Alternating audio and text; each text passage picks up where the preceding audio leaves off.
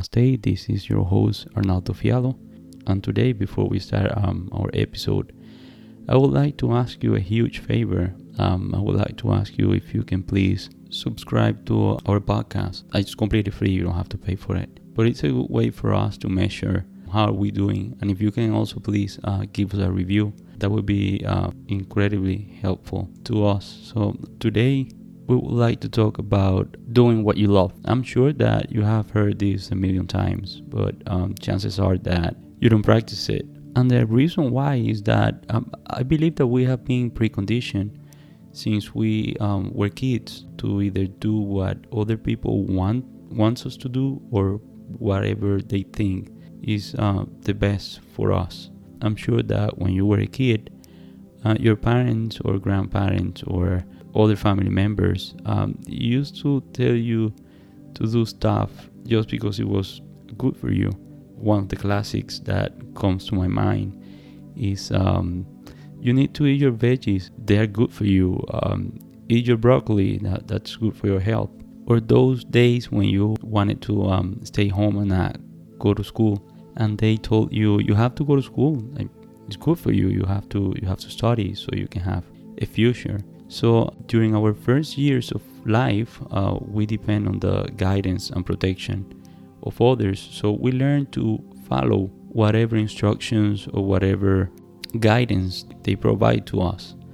And we get, in a way, attached to that way of living. And a lot of people get out of that phase as they grow up and they start to develop their own identities and character. But then society comes with this new bunch of rules, de facto rules that requires you to fit into a certain mold that society has already created for you. So society expects us to become productive and law-abiding citizens.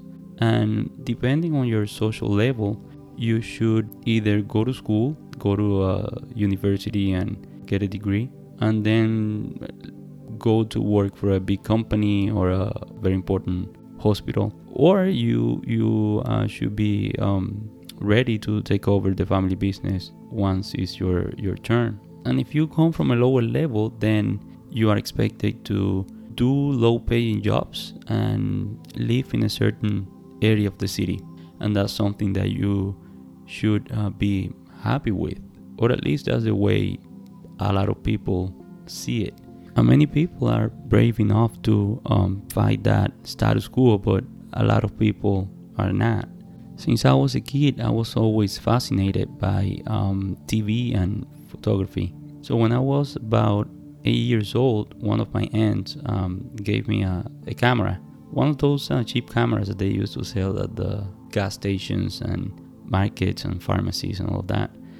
And I remember that was one of the best gifts that I received when I was a kid. And I mean, this was in the 1990s, so there was no digital camera or a printer at home to print the pictures. So I remember I wasn't living in the United States at the moment, and I used to send all those films to my aunt so she could develop the pictures and then send them back to me. I remember when I got the pictures back, my parents were like so upset with me because I wasted a bunch of pictures just taking pictures of stray dogs, friends, the streets, potholes, beggars on the street. Like I didn't even take pictures of the family, and my parents were like super annoyed because I made my aunt waste all that money on things that they believed were not significant enough to be photographed. And I never even dreamed that you could make a career out of it. And I can only imagine my father's face if I had tell him that I wanted to be a photographer. I would be like, get a real job. That's not a real job. You cannot raise your family by taking pictures. Little that he knows. So I learned to become just another person who appreciates a good picture, but nothing more than that. Now, many years later, I'm rediscovering that passion that I had when I was a kid. About 6 or 7 months ago, I participated in a photography workshop, and the instructor shared with us some of the stories when he was young, and how he wished to buy a camera and some equipment and just travel the world, taking pictures and doing what he liked. But as I said before, society has this mold already prepared for you once you come out of childhood. And he thought that he was not going to make a living being a photographer, so he decided to become an engineer. And I mean, being an engineer made way more sense than just taking pictures and trying to make some money out of it. And as he told the story, I was like thinking, I could only imagine how miserable he was, like first starting a career that he was not passionate about, and later working in an environment that he did not feel excited. I mean, maybe he was all day daydreaming of going out and taking pictures and doing what he loved. In my mind, I could also see him like waiting to be Friday and just get out of work and spend the weekend like taking pictures and developing films and all of that. But he was one of those lucky ones that realized that to be happy, you have to live the life that you like, that you have to do what you like. So he left the engineering firm that he was working for, and now he has a successful studio. He teaches photography. He travels around the world and support his family doing what he loves and what makes him feel satisfied. Again, at least he was one of those fortunate ones that got out of those mental restraints that prevent many of us to live a life that we really want to live. I mean, living a life that was designed by other people is what create a miserable life, a miserable work environment, and a miserable family dynamics.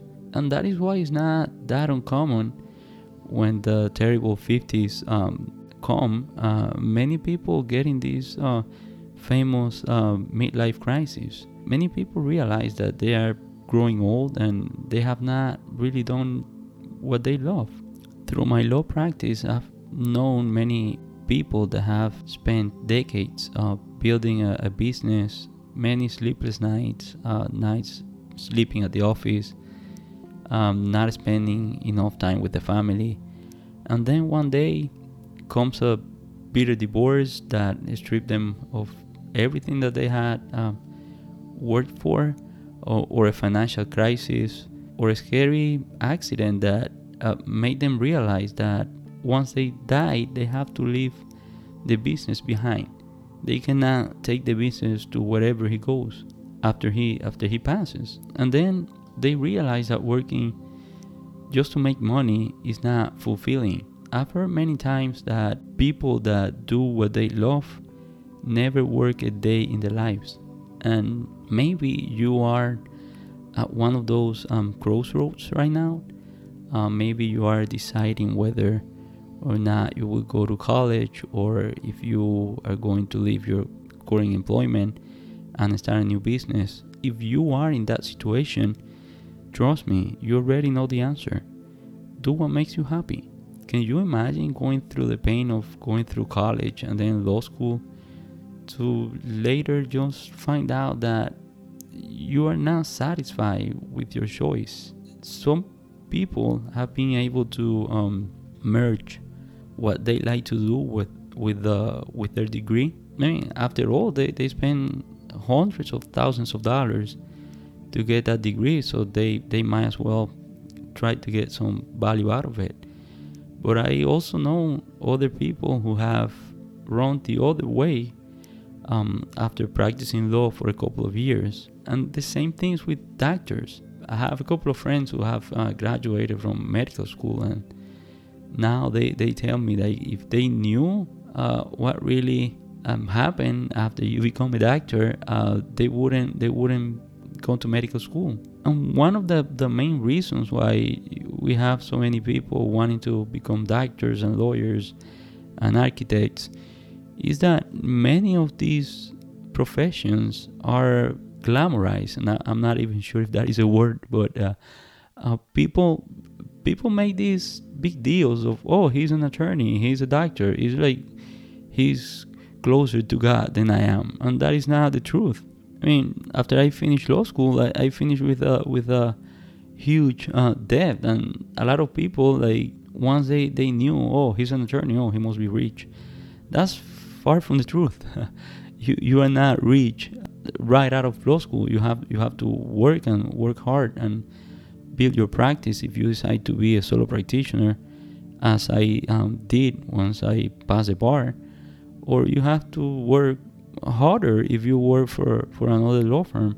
It's not that easy. The same thing with doctors. They have to do like a huge amount of hours doing their residencies and all of that. It's not what you see on TV. People go and say 2 or 3 things in court, and all of a sudden they become these hotshot lawyers. It's not like that. It takes a lot of work and practice to get there. So if you are going through one of these parentheses in life that you don't really know what to do, take a moment and think what you really love, think what you would really want to do with your life. Take an inventory of yourself, like, how are you feeling right now? Are you doing what you really like? Are you satisfied with your life? If not, look for the source of that unhappiness. So let me ask you something. If God comes to you today and tells you that you have 1 year to live, what would you do? What would you think will help you maximize your experience here on earth? Unless it's something self-destructive, why aren't you doing it? I hope and pray that all of you live like long, healthy lives. But the truth is that we don't know. The future is not ours. So if you love to paint, do not wait until you get the money to pay for an instructor and to buy fancy pens and canvas and all of that. Go to YouTube. Look for videos that can instruct you on how to do it. If you want to be a hairdresser, go to the salon and talk to the owner and let him or her know that you would like to learn the trade and that you will be willing to go there and sweep the floors or whatever. Get exposed to what you think you are passionate about. Get that feeling before you jump, into a big decision. Do not wait until you get shaken by life before realizing that you want to do something else. When you wake up tomorrow, look at yourself in the mirror and ask, what would I rather be doing today? And repeat this question for a week or for a month. And if the answer remains the same, but it's different from what you are doing today or what you are doing for the rest of your life, then look for a way to bring into reality that desire of yours. Do not be afraid. In my experience, when you love something, when you are passionate about something, that thing will not let you down. Do not look around if what you want is working for other people. Be original. The fact that it's not working from others doesn't mean that it's not going to work for you. Maybe they don't have the drive that you have. Maybe they're not passionate about that thing. Life is like going to the dentist, and this is something I always tell to my friends and stuff. This is something that happened to me a couple of years ago. So I went to the dentist for the routine cleanup and checkup that the doctor does every 6 months. And while I was waiting in the waiting room, I met this lady. She was an elderly lady, and she was talking to me and asking me questions. And she asked me, well, what are you doing here? And I was like, well, I'm here for my checkup and to get the cleaning done and all that. And she was like, oh my God, don't tell me about it. Last time I came here, when the doctor was doing the cleaning, he poked me with one of the instruments, and I started to bleed. and I bled like for 2 or 3 days straight. I mean, at the moment, to me, it was a little bit exaggerated, but I went along. I didn't want to offend her or make her feel bad. And she went on to tell me that they started to do testing and stuff to see what was the cause of the bleeding, and they found out that she had cancer. And she went on to tell me every single procedure that they did on her mouth. I mean, she was so graphic that my gums were hurting. I mean, I was close to a full-blown panic attack. And so I just stood up and I left the doctor's office. I left the dentist's office. I was not going to let that doctor put a finger on my mouth. I was so afraid. And sometimes life is like that. Even though we know that we are okay, that everything will be okay, along comes someone or some situation or some idea and start to put doubt in our mind, and look, that person was not able to get their business going, and the same thing is going to happen to you. And that is not necessarily true. To her, she unfortunately she had a serious illness in her mouth, but thanks God I'm healthy. I don't have any issues in my mouth. So don't let other people, don't let situations, don't let your own thoughts get in the way of you living the life that you would like to live. Again, I'm going to ask you to please subscribe to whatever platform you are using to listen to our podcast, and subscribe to it. Again, it's free. You don't have to pay for it, and you will get notified once our new episodes come out. Also, if you can please give us a review, that will help us to know how we are doing. And if you have any questions, please let us know. If you have any comments, let us know. I'm here to try to share with you my experiences and what I know. So my main goal is to try to help you achieve your goals and live a little bit happier. So today I'm going to leave you with a phrase a law professor told me once: it's better to be a happy beggar than a miserable lawyer. Thank you again for listening. Until next week, be happy, push forward, and do what you love. God bless you.